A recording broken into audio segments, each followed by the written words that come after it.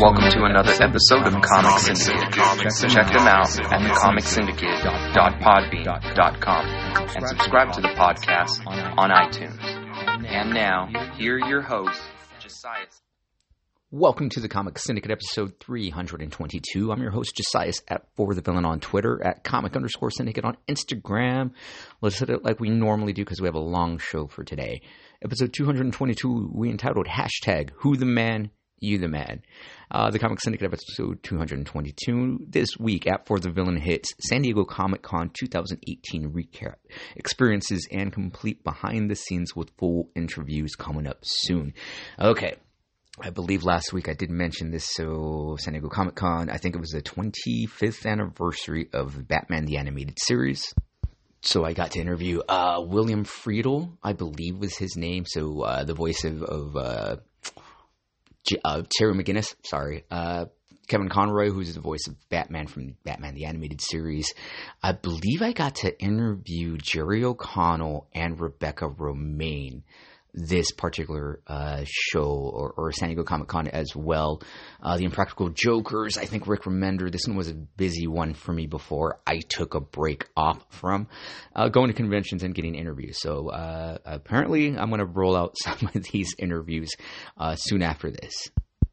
Then I roll some comic talk. Disney, Indiana Jones, RoboCop, WB, Wizard of Oz, Enter the Dragon, Marvel, Black Widow, DC, The Extended Universe, Robert De Niro and the Joker, Green Lantern, Movie Talk, DC, Batman, Woman TV Show, James Gunn Chat, DC Streaming Service, Mark Hamill at San Diego Comic-Con 2018, Tom King News, and finally rocks out another old school comic review, Image Comics' The Max.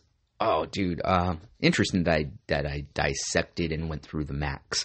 If you guys have ever read it, the artist and writer is going to be Sam Keith. It's a great psychological comic book that deals with trauma when we didn't know trauma was really a thing. It's a great comic if you guys ever get to read it. The art's pretty fucking rad. The storytelling is great. It is funny as well. And if you guys want to take the cheap, easy route, back in the 90s, early 90s, there was The Max TV show, cartoon on, not the Adult Swim, where Beavis and Butthead, The Brothers Grunt used to come on, Ren and Stimpy. There was like a block of animated shows at the time. So if you guys can find it, I believe it's on, I think, Paramount Plus. I don't know if you guys have that stream, but find it on YouTube video if you guys get the chance. They're short episodes. They're like 15-minute long episodes, and I think that the show ran for like 10 episodes, if even that. So pretty much the first run, the first maybe 2, maybe 3 trade paperbacks of The Max. So and then MAXX. Anyways, guys, that's what we hit 100 episodes ago. First one, let's start off with some bullet points, which are going to be shout-outs. Now, this one's going to be very cool and very interesting at the same time. I got hit up by Andrew Lewis the other day, kind of randomly, which was still great to hear from you guys.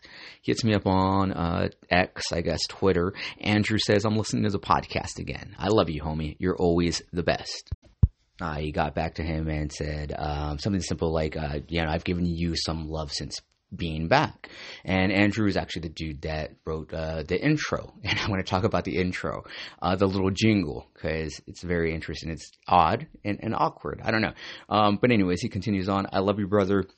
I've been judged for my past, rightfully so in some cases. And I had to hit him up, this morning, because I'm recording Tuesday, October 3rd on my lunch break again. And this one was very personal, and I don't ever want to divulge or tell stories, personal stories on your guys' behalf. So I'm like, dude, is it cool if I read this on the show? He's like, nah, man, of course. So he got back to me this morning. And this one, it was off of one of those questions.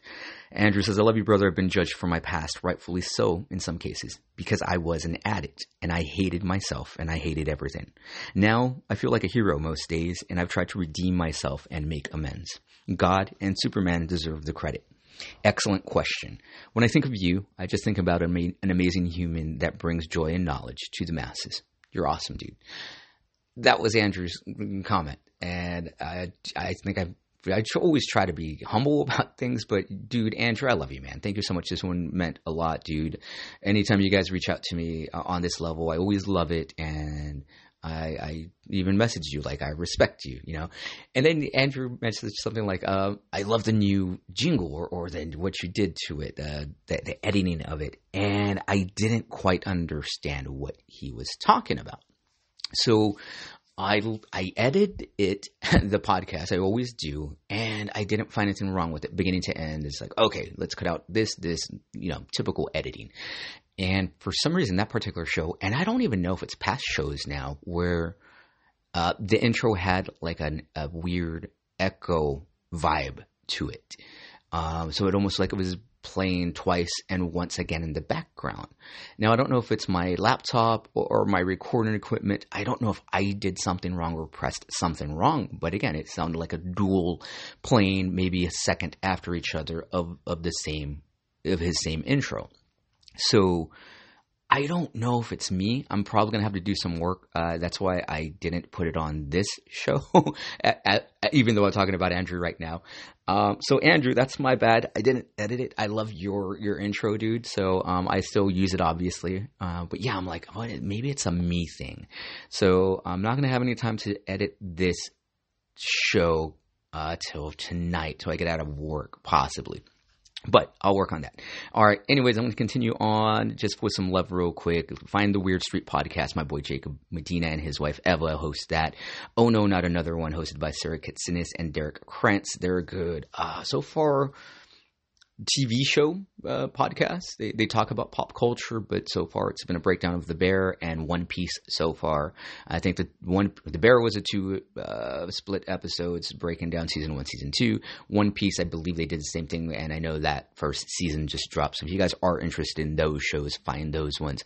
Last but not least, if you guys like pop culture and comic news, comic reviews, find the Comics and Tortillas podcast. My boy Adam Garza, Hector Cornejo, and Ben Davis. Ben I still have not met yet. Hopefully I'll hook up with them at the Los Angeles Comic Con coming up early November. I believe we can put our press passes in for that October 16th, I believe. So a day before my birthday. I haven't told Adam yet. Like, Adam, let's hook up, dude. I miss you. So hopefully you head out. I can possibly put you on as press if you don't get it. But you got to let me know, I guess, once the press opening begins for us. All right, now let's hit question of the week real quick because, question of the week is always based on review, something in particular that I read for that week, and that stands out to me in a weird way, to the point where I'll bring it here. And they're not total existential questions. Sometimes they are. Sometimes they're mundane. Sometimes they're corny, but they're kind of thinkers too sometimes. And this is one of those new segments I've implemented since being back again. And this one for this particular week. Question of the week is going to be, is there one person you've known or met in your life that you would like to or have liked to switch places with them for a day? Now think about that one. Just to get into their headspace, their mindset, their way of thinking, I guess even methodology behind things, the day-to-day of their life. Now, yes, that can be an odd, scary, bizarre question, but I mean, think about it, seriously. I have mine off the top of my head already, and I know a lot of you guys know who it would be. But yeah, I'll wait till the end of the show. But I thought that was a kind of interesting, weird question that I don't think a lot of people ask each other. And continuing on with bullet points, this is going to be an old segment from a long time ago that I haven't brought up in fucking years. For the month of October, I used to bring this particular topic to the table, and I'm going to bring it back this year. This is going to be week 1 of Spooky Story Talk. So for the month of October, I'm going to roll these out for the next 4 weeks. If any of you guys have any personal stories or personal experiences about anything supernatural, anything scary, anything spiritual, I'm going to start this one off with a bunch of softballs. And next week, I'm going to tell a personal story. And then the week after that, another personal story. And it's Spooky Stories Talk time, guys. So This was going to be the softball question, or not question, a spooky story talk, week 1 topic. The top 10 most unforgettable urban legends of all time. I'm going to read these real quick. That's why I said it's going to be a long show. From psychopaths and serial killers to aliens and sea monsters. Urban legends are the creepy tales we love, passed down through generations and begrudgingly engraved into every listener's mind forever. What is an urban legend exactly? An urban legend, also known as an urban myth, is usually horror or humor or a humorous story passed through generations with claims that it's true. Like broken telephone, the story can alter from person to person, with each narrator claiming to have known a friend of a friend or a family member who has lived through the tale. Hope we haven't scared you off yet. All right, this is first one's going to be top 10 urban legends, and let me know if you guys have seen and or experienced any of these. They are urban legends, but as I go through them, I'm going to be like, I came across one in particular. I'm like, this one I think is coming to light more, and that one will make sense once I come across it. Number 1 is going to be the gateway to hell. There are plenty of graveyards worldwide, but none like the Stull cemetery in Kansas. Graveyards can come with the label of being haunted, entering the realm of being diabolical. But this graveyard has been labeled the gateway to hell for a reason. Ask the locals and they'll whisper the devil himself holds court with his worshippers here and hosts regular rituals at this site. Next one's going to be number 2. And have you guys heard that first urban legend? Second one's going to be a tall tale. Or is it? How do you guys feel about this one? Number 2, Bigfoot. Large, hairy, and human-like. That's what they all say about Bigfoot. Legend has it the beast was seen on the northwestern side of the United States and western sides of Canada, ranging from 6 feet to a towering 15 feet tall. Rumor has it that Bigfoot emits an awful smell and an eerie, high-pitched cry. Anything paranormal, anything weird like this have you guys come across? Do you guys believe in Bigfoot? Is that the question? Number 3, Area 51. If you believe in extraterrestrial life forms, you might already be familiar with the near mythical desert base of Area 51, located in the desert towns of Nevada and off limits to the public. Many people believe the area is a hotspot for UFO landings and aliens. I believe that's when I came across where I'm like, all right, well, a lot of us have known that was a thing, right? And now the UFO getting changed to unidentified flying phenomena, something like that, UAO phenomena, UAP, something weird like that. Anyways, yeah, I've always thought there was. But then again, I believe in read and knowledge, not knowledgeable, I don't want to say, but did homework on stuff where we're not the only ones living here, but how do you guys feel about it? This one's going to be number 4, the spider bite. You may have heard this urban tale about a child who was bitten by a spider while exploring. Maybe you know someone who has a coworker that experienced the same thing. As his mother gave him a hot bath, the bite began oozing. This was no ordinary bite. The site was hatching, releasing thousands of spiders of eggs from the boy's skin as his horrified mom looked on. Yeah, I believe I've heard that one particularly, and then I've heard another rendition. This was in fucking junior high. I think I heard this one. Somebody ate Taco Bell and they bit into a taco or whatever the fuck it was, and they got an abscess in their mouth, and when it finally popped, it was like a cockroach egg, and it hatched a bunch of cockroaches. I know, it's spooky, right? That's another weird one. The girl who fucked up hot dog in elementary, I heard. So I'm pretty sure all you guys have some sort of story like that as well. This one is an interesting one because I've heard this one before. Number 5, the sewer alligator. Since the 1930s, people have allegedly seen an alligator roaming the sewers of New York City. The reptilian monstrosity is approximately 8 feet long, and some say it has a white, scaly skin and red eyes. Is this an albino tiger hidden from the light in the sewers, or a hungry beast looking for its next bite to eat? We'll never know. Number 6, well to hell. This creepy legend originates from Serbia, where tales are told about a crew of Russian scientists who drilled too deep into the earth and discovered an unknown cavity. Fascinated by their discovery, they lowered a microphone to test plate movement, and the noise they heard turned them ghostly white. Ask anyone you know, and they'll tell you what they heard. The wails of millions of lost souls trapped in hell. Number 7 is interesting because I've actually tried this before. And then reading this, I'm like, okay, I didn't know that particular part of this story. Number 7, Bloody Mary. This may be the most famous urban legend in the UK. And I didn't know the origination was in the UK. Storytellers say if you look in the mirror and say Bloody Mary, Bloody Mary, Bloody Mary, something might happen. Although what exactly changes with each retelling? Over the years, the legend has changed, as people once believed that this is the part I didn't know, that if an unmarried woman said the 3 words, she would either see the face of her future husband, or if she saw a skull, she would die single. Believers linked Mary Tudor, Mary the First of England, with Bloody Mary for the number of Protestants she put to her death for hearsay. So again, tried this in junior high school with friends. Nothing happened. Might be why. Not going to go there. Yeah, but have you guys tried it? And I didn't hear, or I've never known about the single part. Number 8, the skunk ape. I don't know if I've heard of this one before. Beware of the skunk ape if traveling in Florida. It was the autumn of 1974 when the skunk ape was first seen in Dade County. Some witnesses say it resembles an orangutan. Others argue the creature is just a black bear who roams around town, rummaging through the rubbish. However, this legend has even caught the ear of the United States National Park Services, who consider the skunk ape a hoax. Never heard of that one. This one, we've all heard of by now. I've never come across anything that states it does exist, but I don't even think I've heard any family members even tell me from Mexico, from Texas, where they have ranch lands. Number 9, the chupacabra.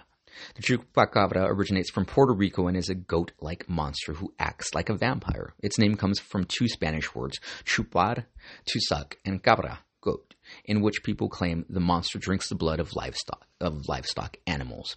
Over time and with many different sightings, the description of the chupacabra has changed. Some say it's the same size as a small bear with spikes along its back, while some say it hops like a kangaroo and has long fangs. So, have heard of the story. Again, no accounts. And rounding out the list of the top 10 urban legends, and again, this is the softball for the week of October. The Wendigo comes in at number 10. This urban legend originates from the Native American lore, in which storytellers describe the creature as a demonic beast that resides along the Atlantic coast of the U.S. and Canada. The Wendigo is a supernatural character with great spiritual power who enjoys hunting humans. All right, and again, wow, I didn't realize I grabbed more stuff.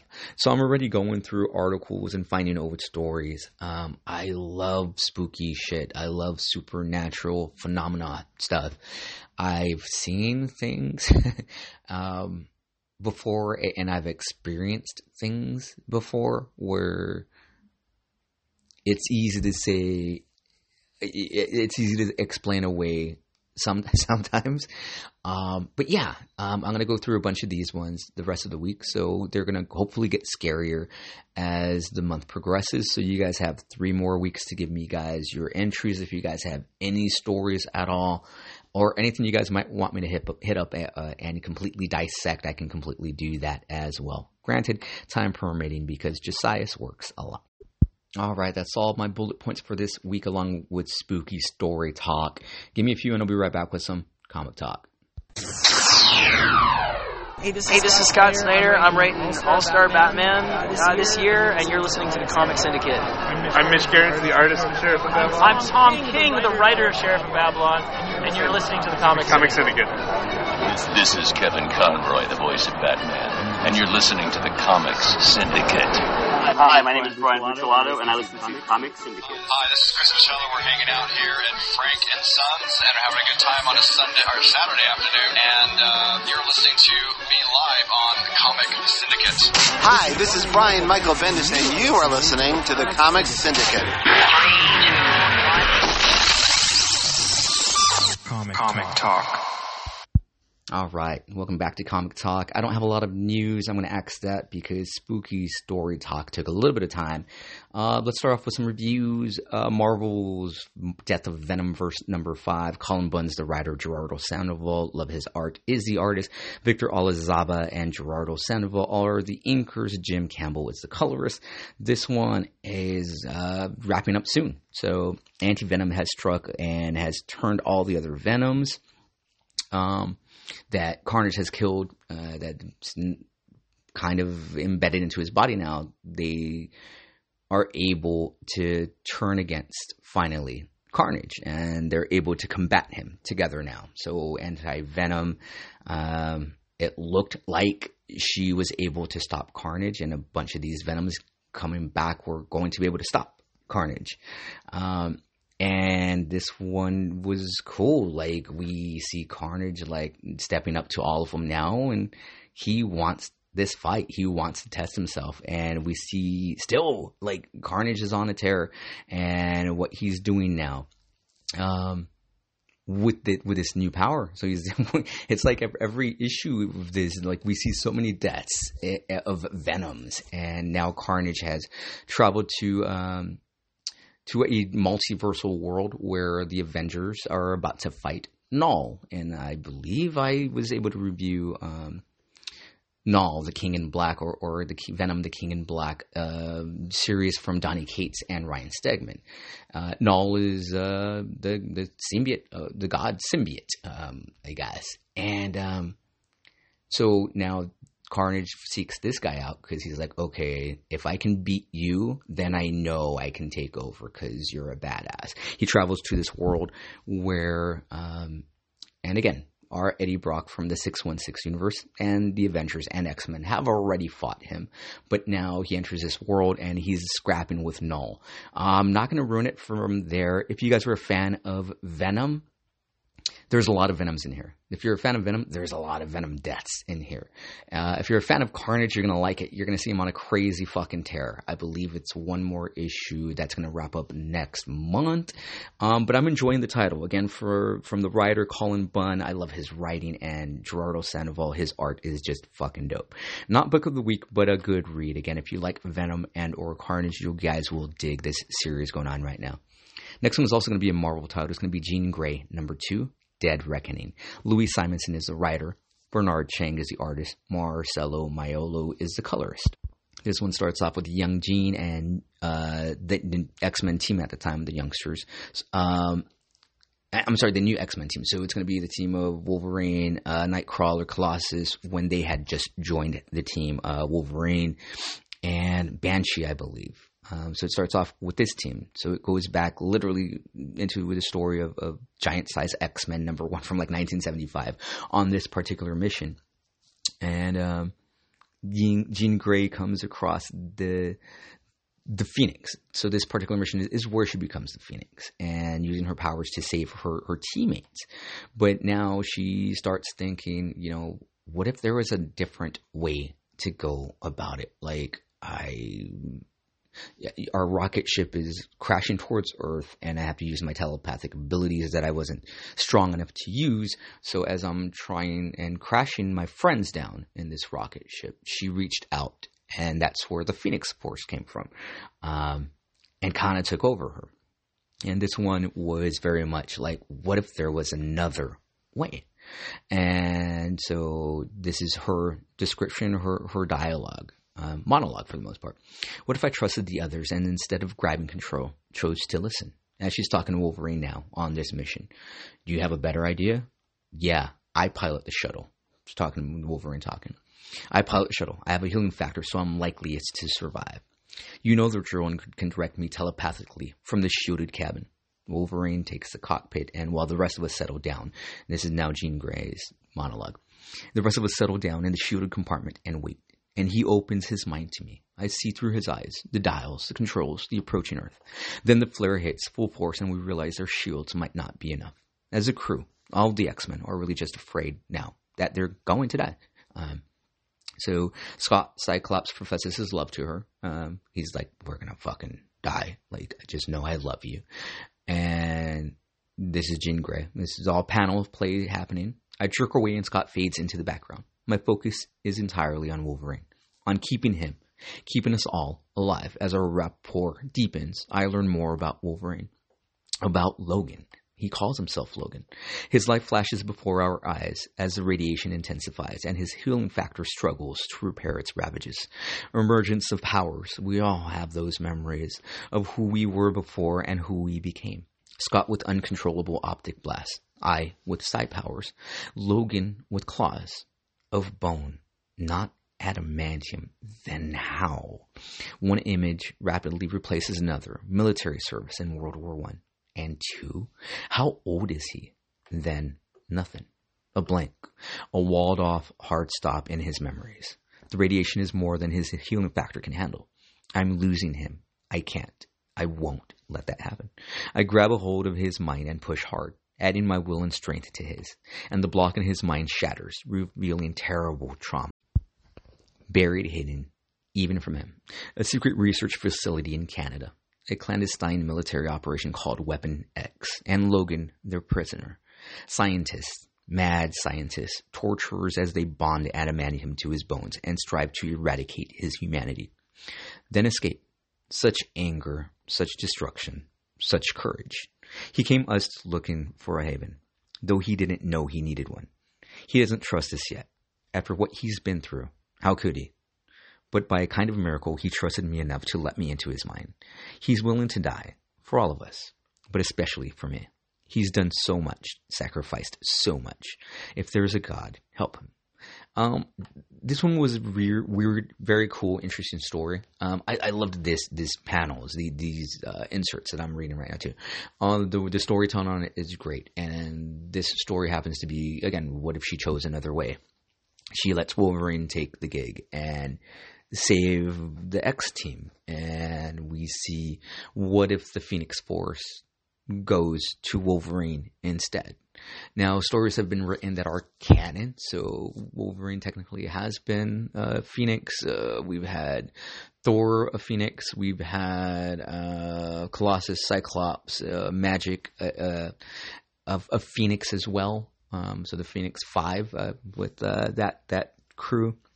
Very interesting, and this one is pretty much what would happen if Wolverine would have come across it, or if this scenario played out. It's an interesting story, so if you do like the Phoenix and X-Men, it's not a bad story. Again, these inserts are probably my favorite part of it. It would have been Book of the Week, and it's interesting, again, to see what would have happened if the Phoenix would have gone to Wolverine first at the time. He wouldn't have been able to handle it, or would he have been able to handle it? So, all right, next one's going to be, you know what, let's hit it. IDW, Bryn Mawr #3. I've been reading this, and I've been reviewing these, and I like it, especially for the month of October. I've already started my scary movie binge already. So this is going to be, again, an IDW title, Bryn Mawr #3. Steve Niles is the writer, Damien Worm is the artist, Taylor Esposito is the letterer. So Mark just unleashed this darkness.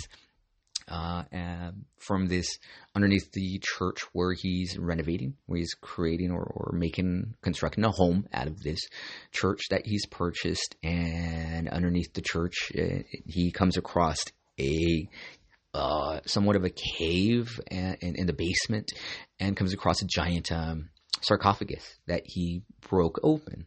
This is how this one starts. Who are you? You say who, but you mean what? I just want to know what I'm dealing with. You unleashed horror and death, but I do not know if I have the strength to deal with it. I don't understand. They never do until it's too late. So it's this creature, this man, that has been trapped in this sarcophagus for, we don't know time frame yet, although there's a bit of time frame.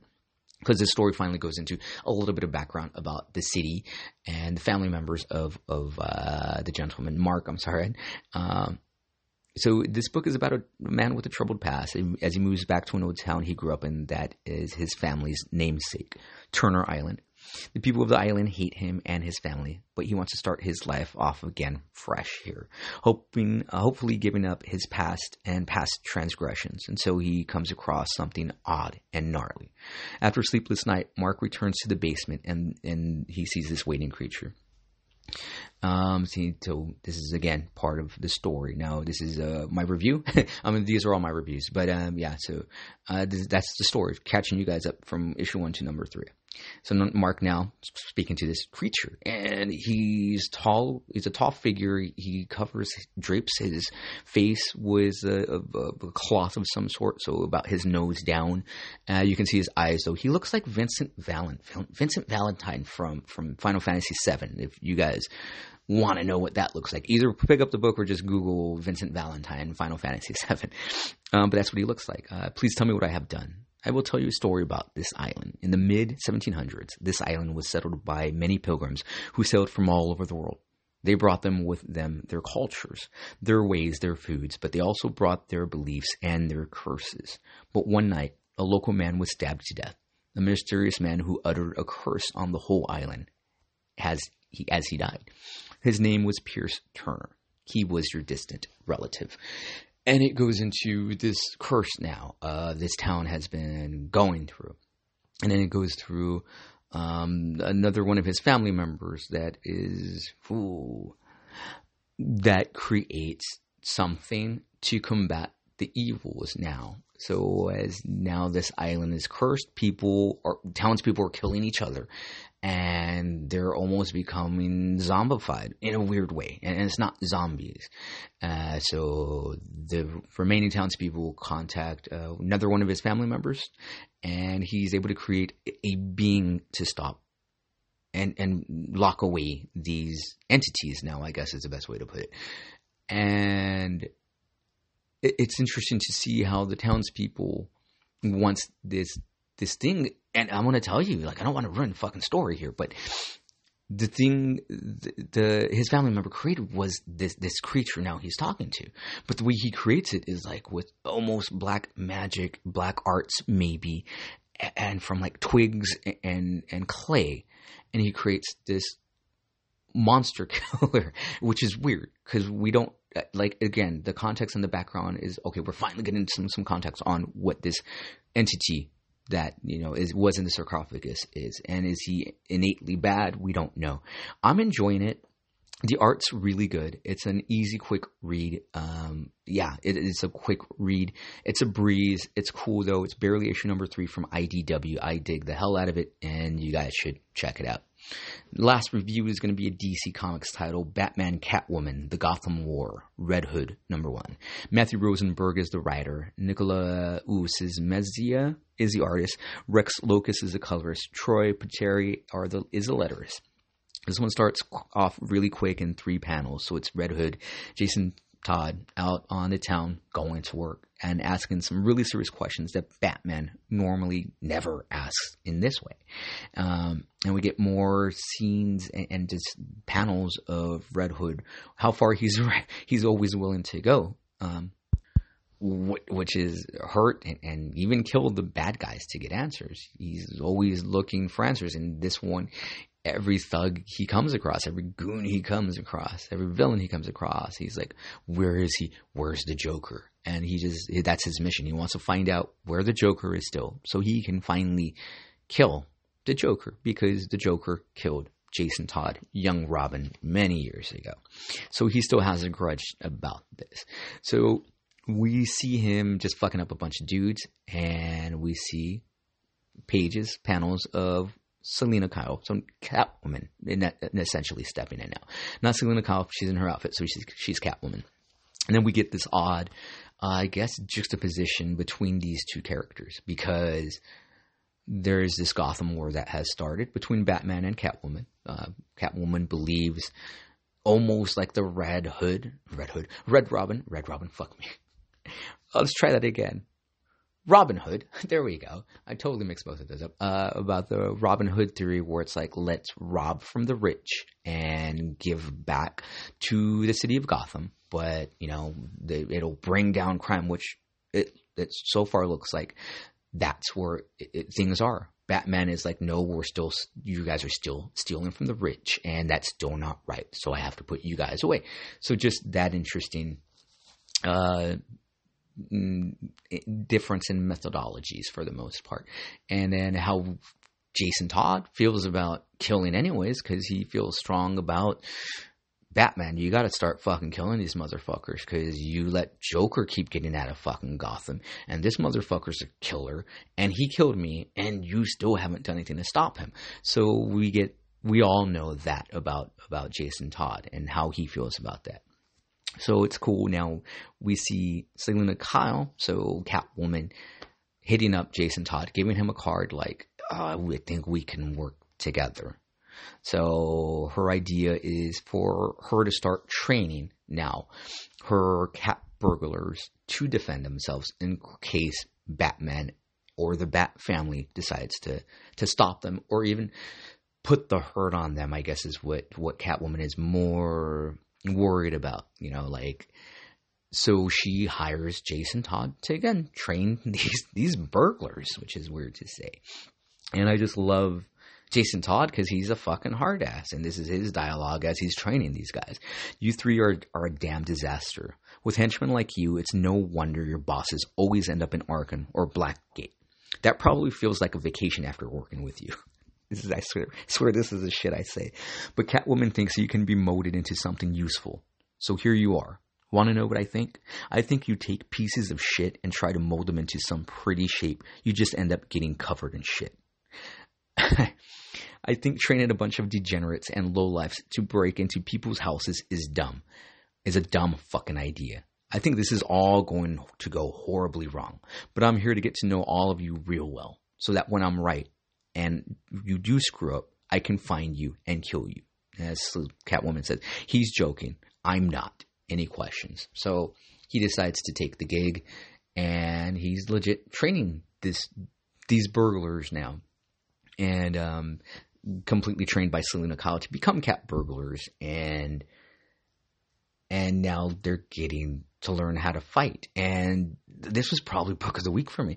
It was very reminiscent of, I don't know, it felt like I was watching wrestling almost. Like it was weird. The way it's written, the way the writer threw in, degenerates, and the way Jason Todd just fucking takes these kids to fucking school. Like, their training is him kicking their asses, and they're like scared of him. And Selina's like, all right, good job. Let's send them out on the mission. Jason Todd straight up, nope, they're not fucking ready. What do you mean they're not ready? It's like, bitch, they're not fucking ready. So they're scared of Jason Todd. They go out for drinks, and it's like, thanks for inviting us out. It's like, motherfuckers, I don't even want to fucking hang out with you. This is your last fucking test. Selina thinks you guys are ready. We're going to find out if you're fucking ready. So Jason Todd walks up to another table at the bar, a bunch of bikers. He's like, this is your fucking test, guys. Before he goes talking to them, he's like, something's going to happen right now, but I don't want you guys to fight back, and no fucking weapons at all. So he goes to the biker group now, and he's like, these motherfuckers are talking shit and saying your bikes up front are pussies. So these guys literally start kicking their fucking asses. And Jason Todd is like, well, you survived at least. That's good. And he tells Selina, see, they're not fucking ready. Like, so very interesting. And again, the juxtaposition between now styles, because Jason Todd, yes, does fight for good. He's very much anti-hero too, because he's still willing to go and kill people to stop people. He's willing to use way more violence than Batman and the rest of the Bat family normally would. The best way I can put it, the two closest or next person similar to Jason Todd would be Damian Wayne, because Damian Wayne was also trained to be an assassin killer at 12 years old. So I'm curious what this is like. I know I got to read through the rest of the Gotham War, because I know that's continuing. The next Batman to come out tomorrow, because I'm recording this Tuesday, October 3rd.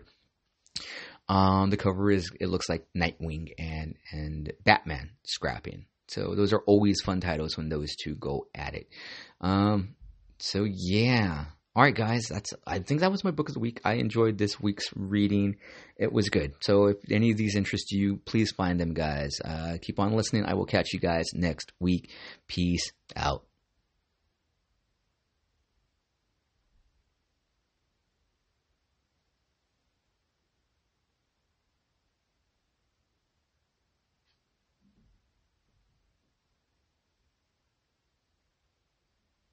All right, guys. If you guys have been listening since I've been back, you guys know I've been pulling these weird things where I'll explain it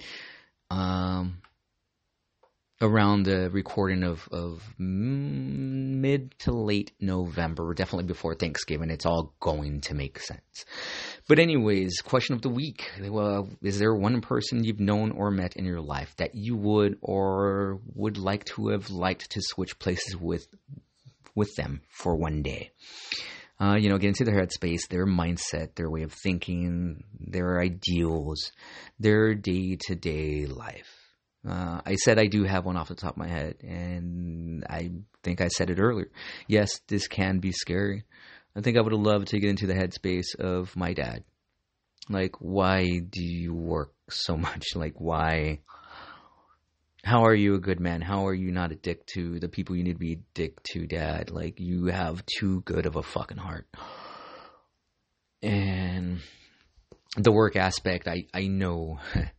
I know the work aspect because now I'm that fucking person. So just a caring dude, and to get into his headspace and to be willing to help everyone would have been nice. Like, I don't think I would want to get into anyone else's headspace or try to get their mindset. I don't think anyone's good enough.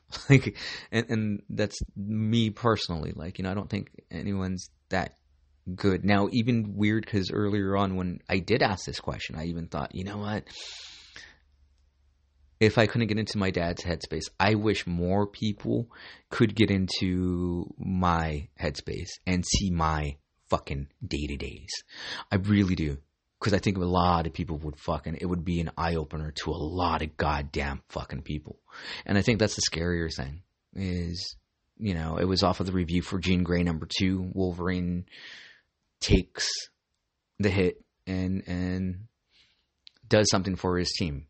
And to see someone through someone else's eyes is always interesting and weird. Storytelling devices, yeah, but it's a weird question in general anyways. But again, I think the more important question here, my dad, #1, but I swear more people could, again, just go through the day-to-day life one fucking day. I guarantee you a lot of people couldn't fucking hack it. And not coming from a place of darkness, a place of depression, sadness. I don't think people can handle the work, first of all. And the lack of sleep and the grind of it all. I just don't think anyone can hack it. Or a lot of people could. So very weird. If you guys enjoyed the show, continue to listen. You guys rock. I will catch you guys next week. Peace out for sure this time.